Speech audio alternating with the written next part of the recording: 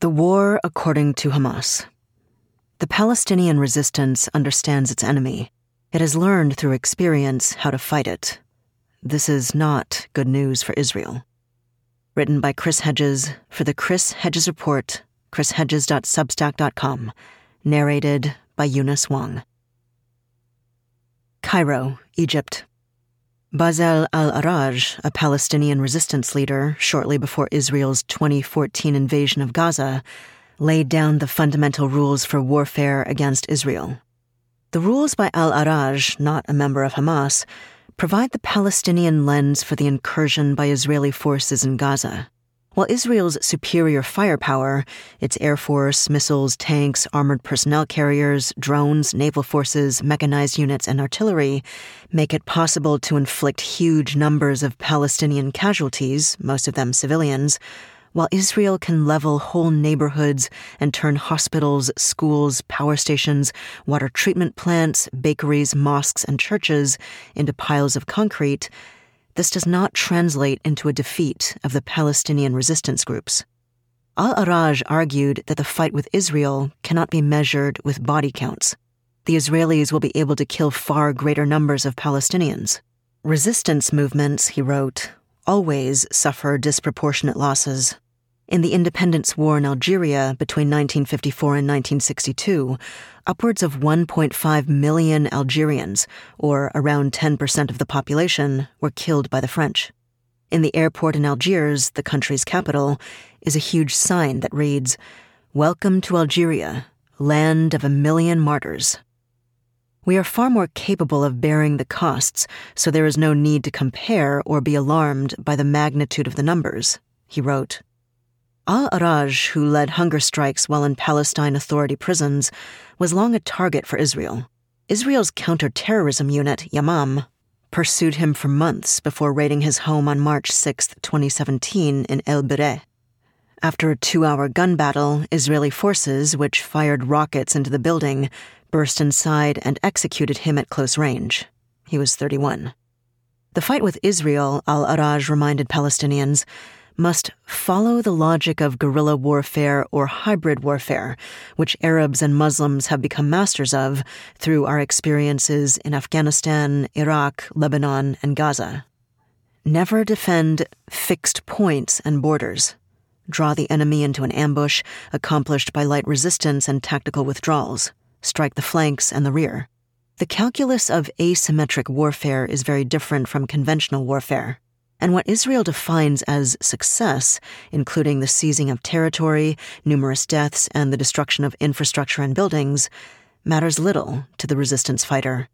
The goal of Palestinian fighters is to remain elusive, to carry out lightning strikes and recede back into the rubble or the vast tunnel network under Gaza.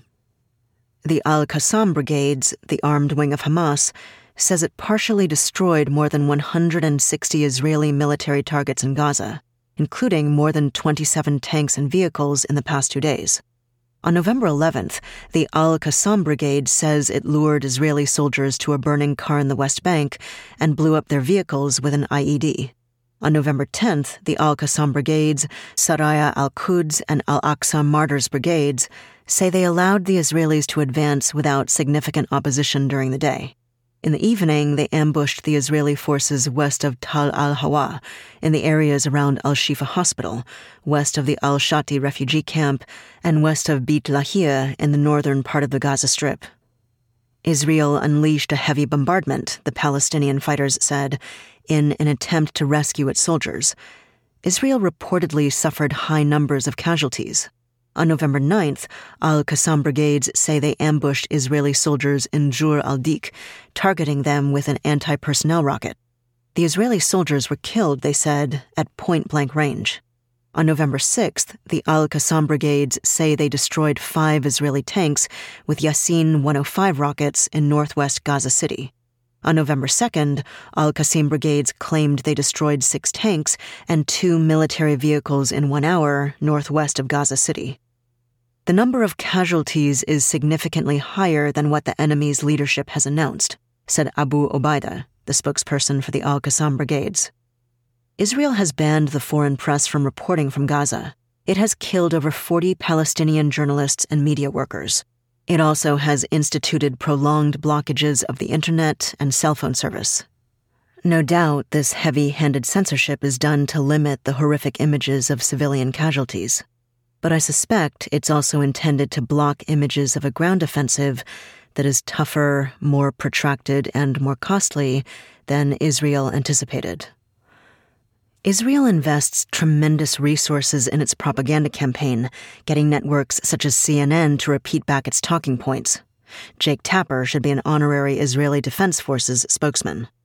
Al-Araj warned about the attempt by Israel to demoralize fighters by posting photos and videos of Israelis occupying landmarks and public spaces. A video being shared on social media shows the raising of the Israeli flag on a beach in Gaza. A group of soldiers surround the flag and sing the Israeli national anthem. In October last year, Jewish settlers occupied the Ibrahimi Mosque in the West Bank town of Hebron, where a Jewish settler, Barak Goldstein, gunned down 29 Palestinians in 1994 as they prayed. The settlers held a music festival and dance party in the mosque. They hung an Israeli flag from the roof. Videos have circulated that denigrate and ridicule Palestinians. Al-Araj wrote that Israel's propaganda is designed to instill panic, demonize Palestinians, and spread defeatism. "We are now rolling out the Gaza Nakba," said Israeli Security Cabinet member and Agriculture Minister Avi Dichter, referring to the ethnic cleansing of Palestinians from their land in 1948, facilitated by massacres, the raping of Palestinian women and girls, and the razing of entire villages by Zionist militias. From an operational point of view, there is no way to wage a war, as the IDF seeks to do in Gaza, with masses between the tanks and the soldiers. Gaza Nakba 2023. That's how it'll end, he concluded. Israel equates the Palestinians with the Nazis.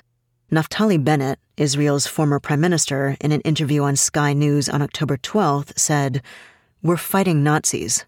Prime Minister Benjamin Netanyahu described Hamas in a press conference with the German Chancellor Olaf Scholz as the new Nazis. The IDF posted a tweet that read, "Never again is now. IDF forces discovered a copy of Hitler's infamous book Mein Kampf, translated into Arabic, in a child's bedroom used as a Hamas terrorist base in Gaza.